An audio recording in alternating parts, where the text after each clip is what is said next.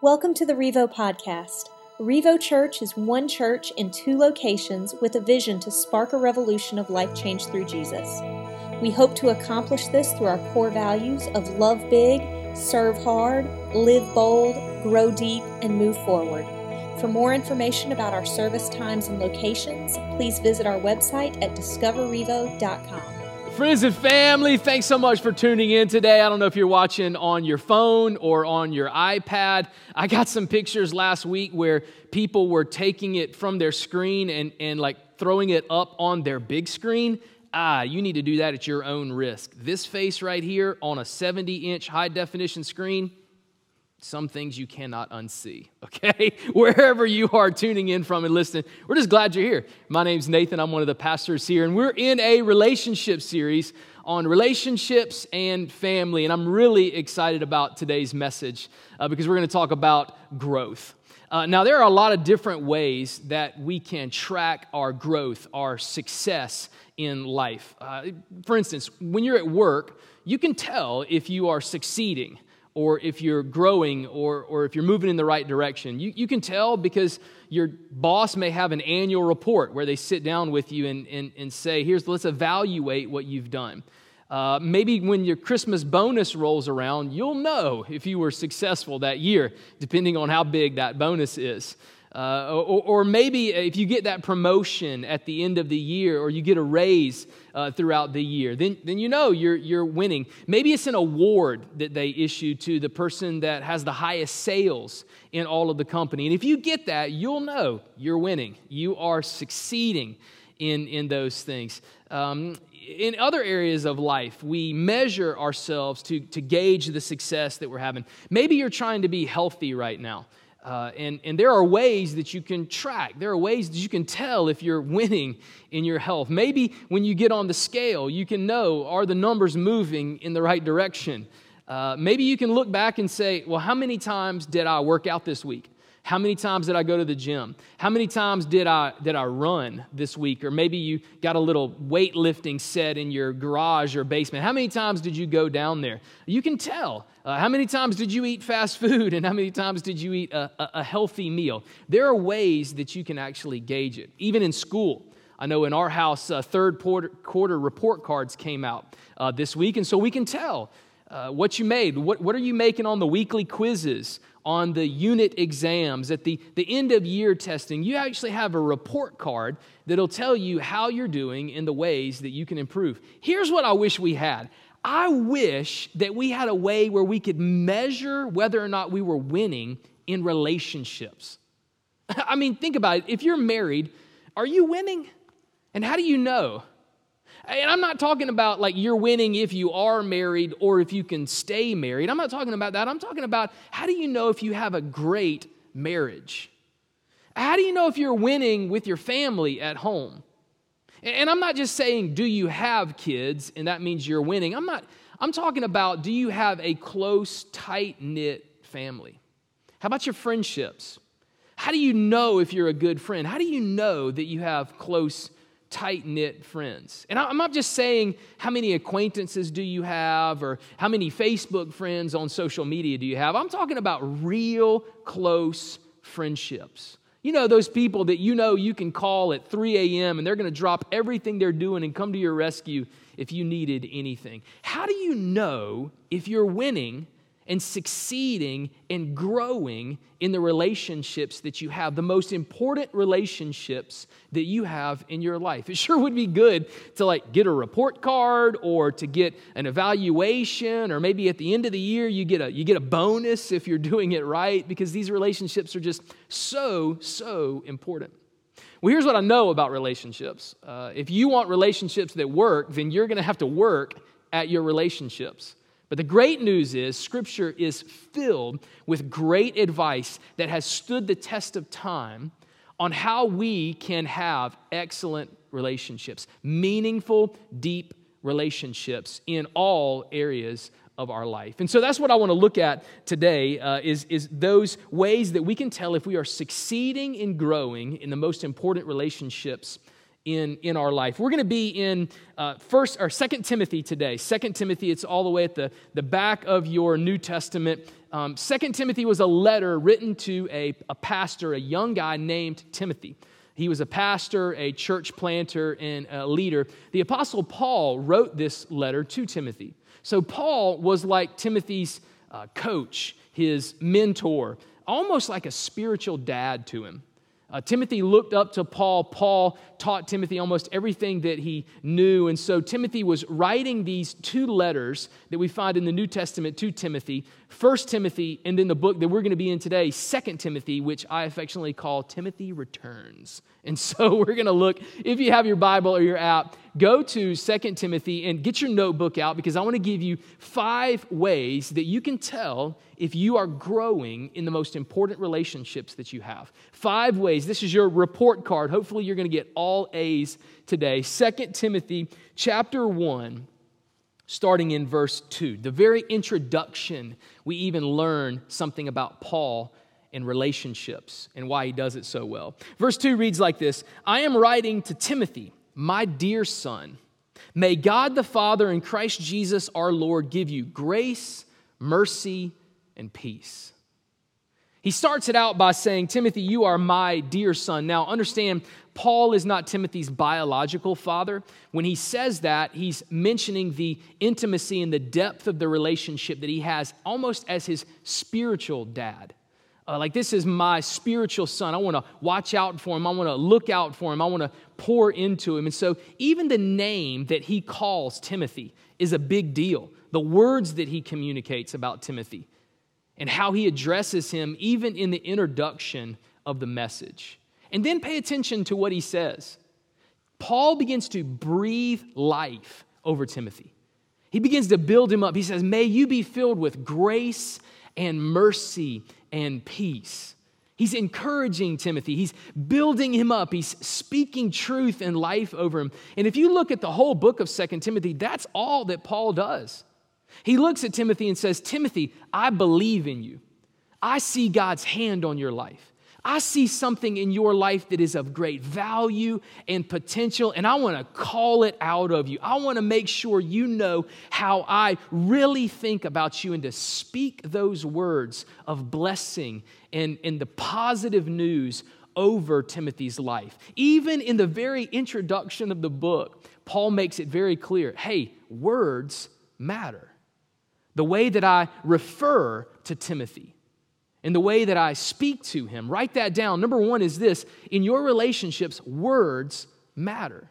Now, we've talked about this throughout the series, the importance of words and why words matter. In Proverbs 18:21, Paul says that the tongue, or Solomon says that the tongue, our words, have the power of life and death.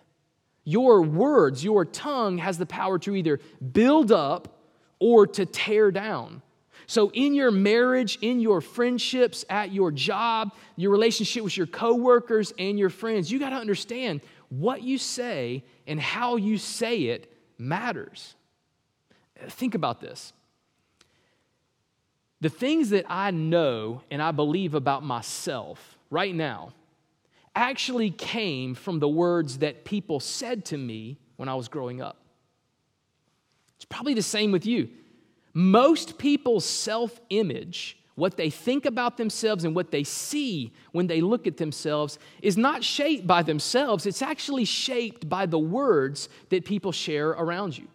And if you grew up in a home where you are constantly being belittled and torn down and convinced that you are worthless, you will never amount to anything, your worth is void, then you probably grew up actually believing that. And you may struggle with self-worth and a self-image today, but if you grew up around people that were saying, I believe in you, I see that God has his hand on you, I believe you're talented, I believe you've got potential in your life, and if you were surrounded by people that drew that out, think about how that changed the way that you see yourself now. Paul understood that. When he was speaking these words over Timothy, he understood in relationship, words matter. And so I want to choose the words that I say to this young protege in your marriage, to your kids, to your boss and coworkers, your neighbors and your friends. Trust me, your words matter. So if you're going to succeed and grow and have great relationships, you got to understand words are important. What you say and how you say it matters. It can either build people up or tear people down. So important in that. Paul got that and made sure to speak those things to Timothy. In verse 3, he continues, Timothy, I thank God for you, the God I serve with a clear conscience, just as my ancestors did. Night and day, I constantly remember you in my prayers. Man, listen to those words. Night and day, I constantly remember you in my prayers. If you want to know the second key to relationships, the second thing, if you want your relationships to grow and start moving in the right direction and to succeed in these important areas, you got to pray constantly. Paul models that. In one of the most important relationships that he had here on earth, he said, I'm praying for you constantly. I'm constantly going to God night and day. And I'm not talking about just like every time it would cross his mind, he's like, I wonder how old Timothy's doing. Maybe I should just throw a prayer up real quick for him. No, he said, night and day, I'm constantly praying for you that God would help you, that God would equip you, that God would bless you, that God would protect you, that God would help you grow closer to him and influence in the world. How often are you praying for the people that you have relationships with? Are you praying for your spouse on a daily basis? Parents, are you praying for your kids every single day? For their growth, for their protection, for their relationship with Jesus, even maybe for their relationships with their friends and even their future spouse? Are you praying for those things? If you want to have great relationships and you want to know if you're succeeding in the relationships that matter, then a mark of that is you are going to be praying constantly for those people.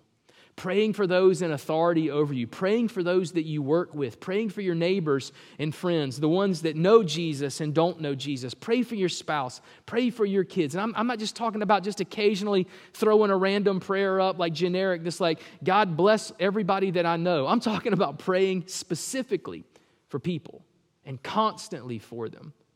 That's what Paul did for Timothy, and he had an incredible relationship. The depth that they had together and the friendship that they shared was great. If you're constantly focused in relationships on what you don't have instead of what you do have, if you're constantly complaining to God about what you don't have instead of thanking God for the people that you do have in your life, then you will totally miss the opportunity at a great marriage and a great family, a great home life, and a great work life.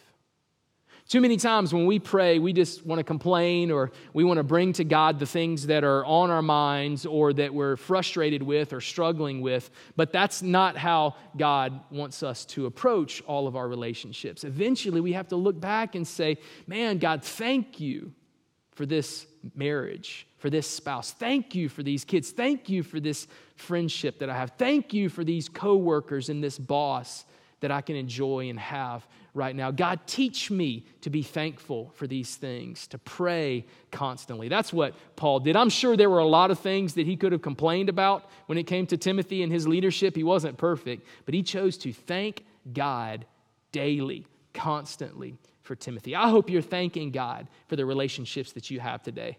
Even I know they have problems. I know they're not perfect, but I hope every day you want to have great relationships, pray constantly with a spirit of thanksgiving for what God has done. Verse 4, I long to see you again. Paul's like, Timothy, I want to see you really bad, man. That's how close our relationship is, man. I miss you. And he says this, for I remember your tears as we parted, and I will be filled with joy when we are together again.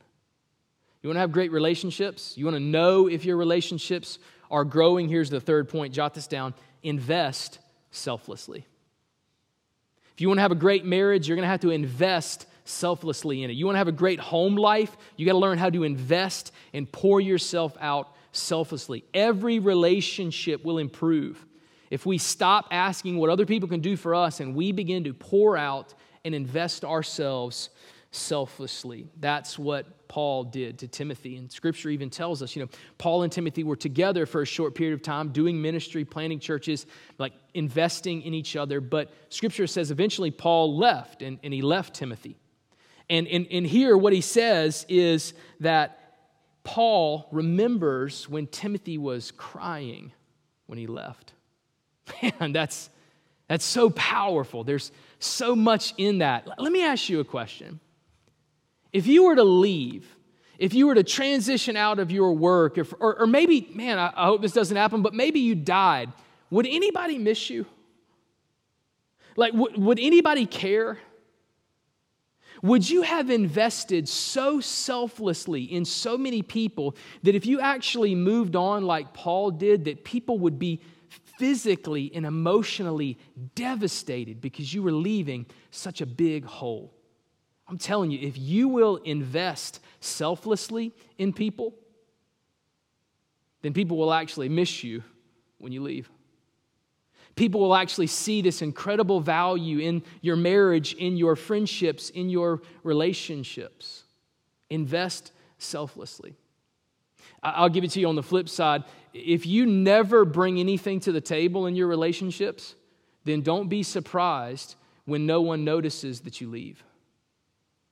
There are friends that I have. I'll just give you some examples, even volunteers in the church. They invest so much of their time, so much of their energy, so much of their resources in relationships here, that even when we meet here on a Sunday morning and we gather, one of our key volunteers, if they're even 5 minutes late, I notice.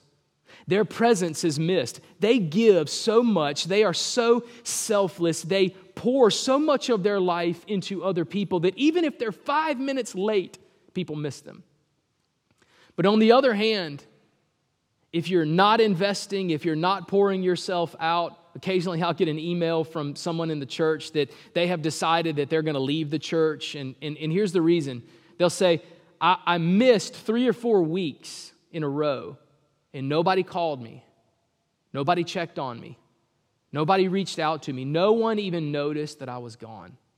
And our team, we take that personally. So I take that note, that email, that phone call, and I'll bring it to the team and I'll say, does anybody know who this person is?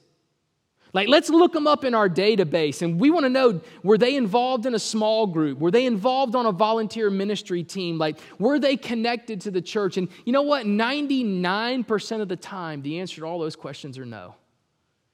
They weren't connected. They weren't a part of a team. They weren't investing of themselves.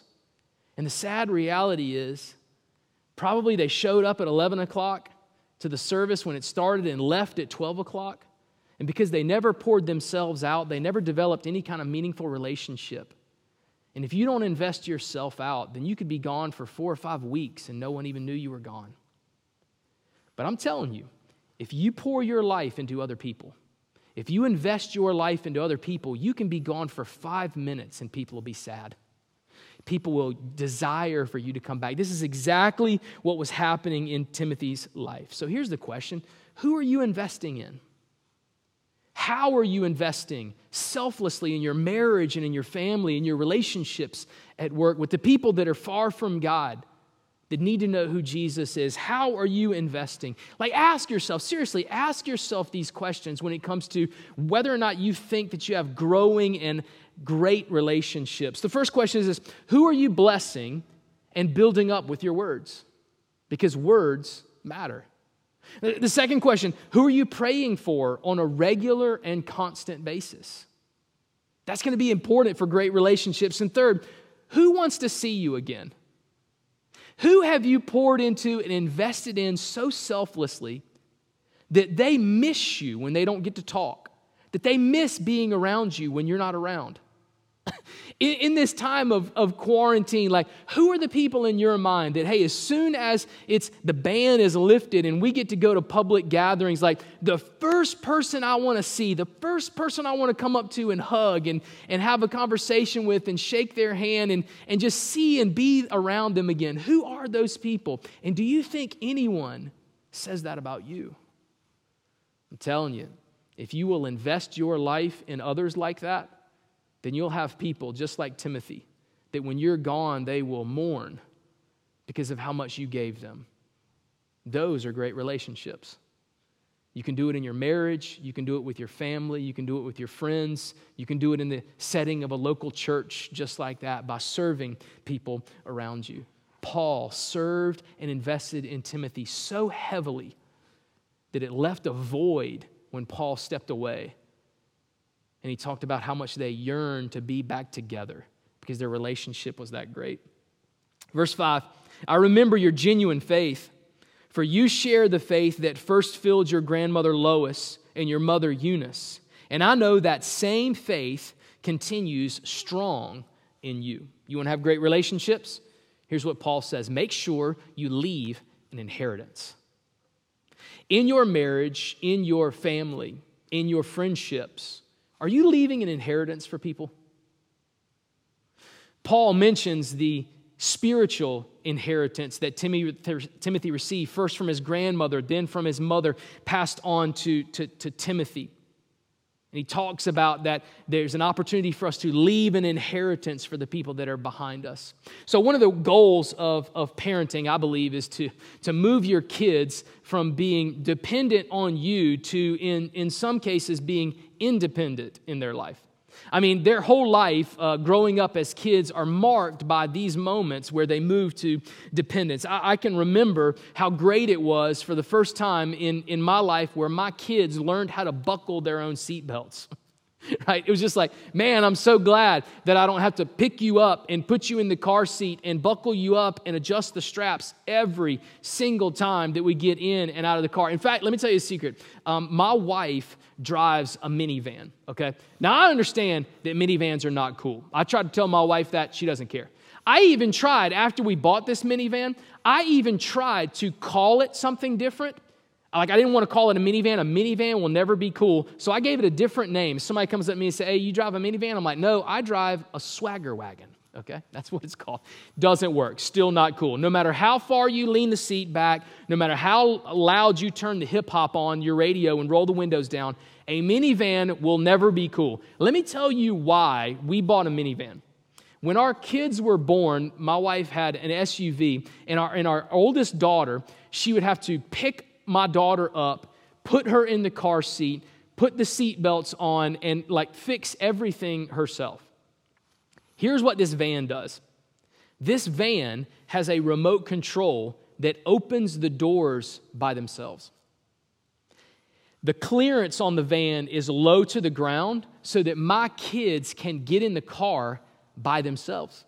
As soon as my older daughter learned how to stand and walk, we bought this minivan so that Elizabeth said, I just want to push a button, let them get in, put on their seatbelt by themselves so they can be totally independent. Real talk. That's the reason I don't care if it's not cool. I don't care if you're a soccer mom or a minivan dad. That is legitimately the reason. We wanted our kids to be independent. We celebrate when they become independent, when they can use the bathroom by themselves, when they can sleep by themselves in their own big girl or big boy bed. I was excited when my daughters could reach cups in the cabinets and fix their own drink, like get the ice and the water off of the refrigerator. I love it when they become independent. But did you know that your goal as a parent is not to actually make your kids move from dependent on their parents to independent? You want to know what the real goal of parenting is? To take your kids and move them from dependence on you to dependence on God.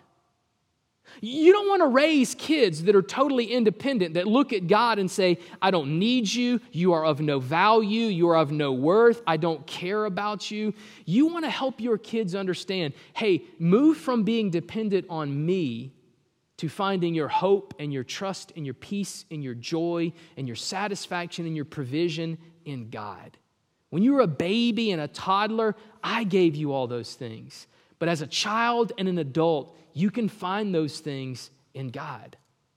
And so we move from dependent on us to dependent on God. And those are some of the things that Paul wanted to communicate to Timothy, that his grandmother and his mother communicated to Timothy. That's a spiritual legacy. That's an inheritance that one day Timothy would grow into.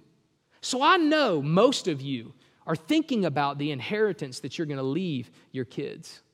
Maybe one of the things that you'll leave the family or the friends that are around you is a legacy, a reputation. They will remember you for something.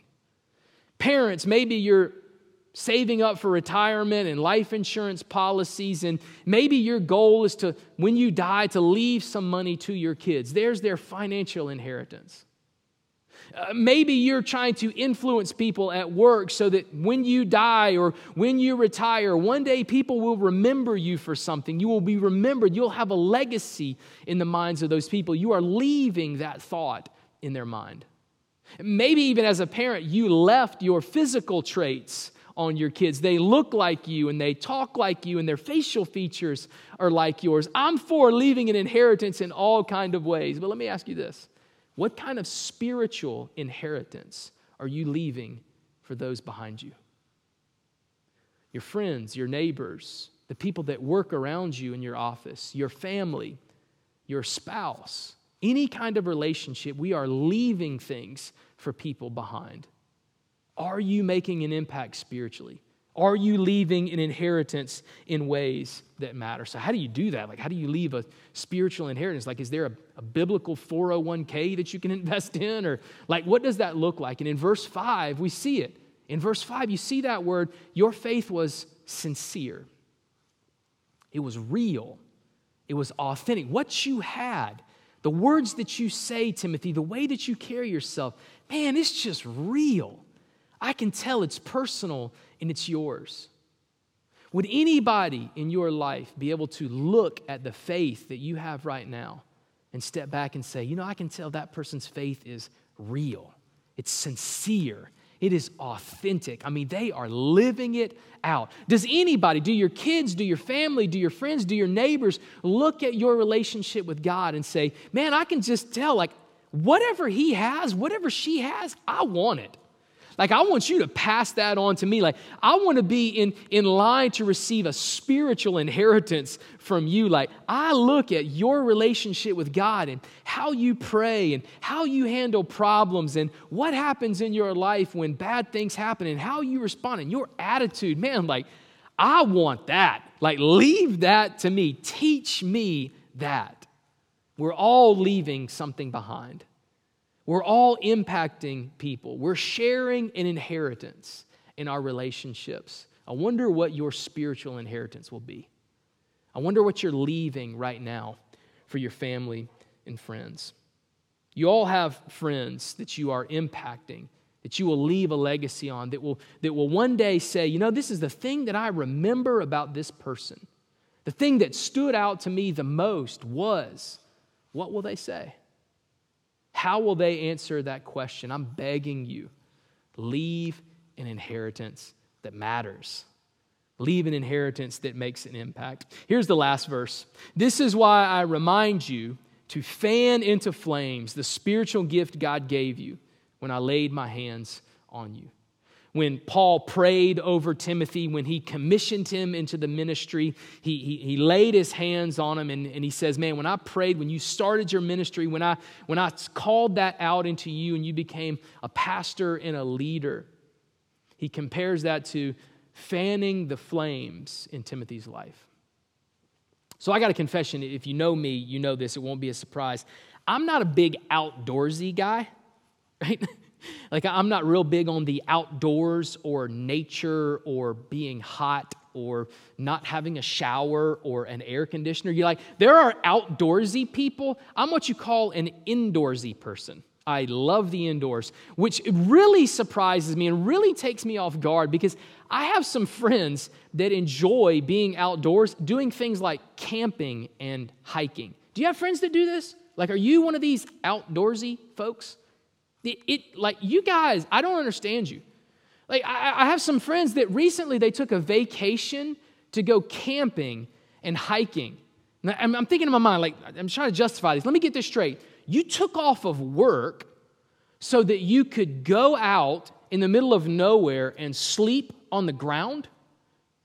Help me understand that. Like, That doesn't sound like a vacation at all to me. That sounds like punishment. That sounds terrible. Like these people that like to camp, they're like, yeah, we like to go out and camp for 3 or 4 days. And like, do you not realize that like you wake up in a tent, sleeping on the ground? Every morning you're freezing cold. There's a possibility that you're covered with a rash that you don't know where you got it from. And you haven't showered in days. And that's vacation? You like that? Like you're outdoorsy? And then, like, to top it all off, you get out there and, like, you ask one of these outdoorsy people, you're like, hey, I need to use the bathroom. And you know what they're going to tell you? You go out into the woods and squat up against a tree. Okay, yeah, that sounds like a blast. Yeah, I don't understand you outdoorsy folks. Like, I'm an indoorsy person. Like, stay inside as much as possible. There is actually one thing, though, that I like to do. When I'm on the outdoors. In my yard, I have a fire pit. And occasionally, my family will go out there and we will light the fire pit and just sit around it. But I don't even light a fire. Like, I know what you're thinking. You're like, okay, fire pit, like outdoors. But I don't light a fire like an outdoorsy person does. I light the fire like an indoorsy person does. I go to Walmart and I buy one of those fire starter logs, the ones that are wrapped in the paper. Yeah, I do that. I put that at the bottom, and then I just throw a bunch of logs on top of it, and then I pour about a quart of tiki torch fuel on top of all of that. You throw a match on it, boom, you got instant fire. Now, outdoorsy people, right? Outdoorsy people don't do it like that. You talk to an outdoorsy person about how to start a fire, and they're going to say, all right, now the first thing you need to do is you need to get some kindling. You need to get like small pine cones and maybe scraps of paper or some pine straw, and you start a little fire. You try to get one little ember to burn. And then once you get that started, you start putting little twigs, little sticks, and piling up. You got to like feed the fire, and you got to blow on it a little bit or fan it some. And then eventually you move up, you get some bigger sticks, because you can't just throw logs on there because that's going to choke out the fire. That's going to smother the fire. Like, can I just give you a heads up? When you use a quart of tiki torch fuel, you don't have to worry about smothering the flame, okay? Like, you don't have to start small with kindling and sticks. You just dump that quart on there, throw a match, we got instant flames. But outdoorsy people know you got to start small and you got to build it. It's a great analogy that Paul uses here for what great relationships will take. And he communicates the last thing. I want you to write this down about relationships. When you want success in relationships, you have to play the long game. You have to play the long game. There's no instant success in relationships. There isn't dumping a quart of relationship tiki torch fuel on top of it and throwing one match, and all of a sudden it's like, and you've got a great marriage, it's on fire, like it's great, it's tall, it's warm, it's big, all of that stuff. That's not how relational growth happens. And Paul uses that language. He says, when you first started, Timothy, it was just a little ember. And people in your life came along and they began to fan the flame, and they began to blow on it. And every person you came in contact with would add another little stick to the fire. And they would add some wood shavings. They'd put some kindling on top. And then eventually it got burning to where people could put some small limbs on top. Words of encouragement. Other people would invest in you. People would say, Timothy, I see this in you. I believe in you. You're going to be a great leader. You're going to be a great pastor. You're going to change the world, Timothy. And eventually, log after log, stick after stick, keep fanning the flame. The embers go. And now Timothy's life and leadership and relationships are big, burning fire. I want to encourage you, there is no shortcut to a happy marriage. There is no quart of tiki torch fuel that you can dump on your parenting and your kids to have a great relationship. There's no quick fix to the relationships that you have in the community or in your office or with your boss. Paul leaves it by saying, if you want to have great relationships, if you want to grow in these areas, you got to play the long game. You got to understand it starts small. One spark, one ember, one flame that you can fan. Slowly adding things to it, piling it up. And one day, if you'll keep your mind focused on the long haul, that it's not going to change overnight, that you're not going to have the perfect life and the perfect relationships without work, if you'll remember those things, then eventually you will fan the flame and add things over time, and you'll look up and one day you'll realize that all of that hard work resulted in great relationships. a great marriage, a great family.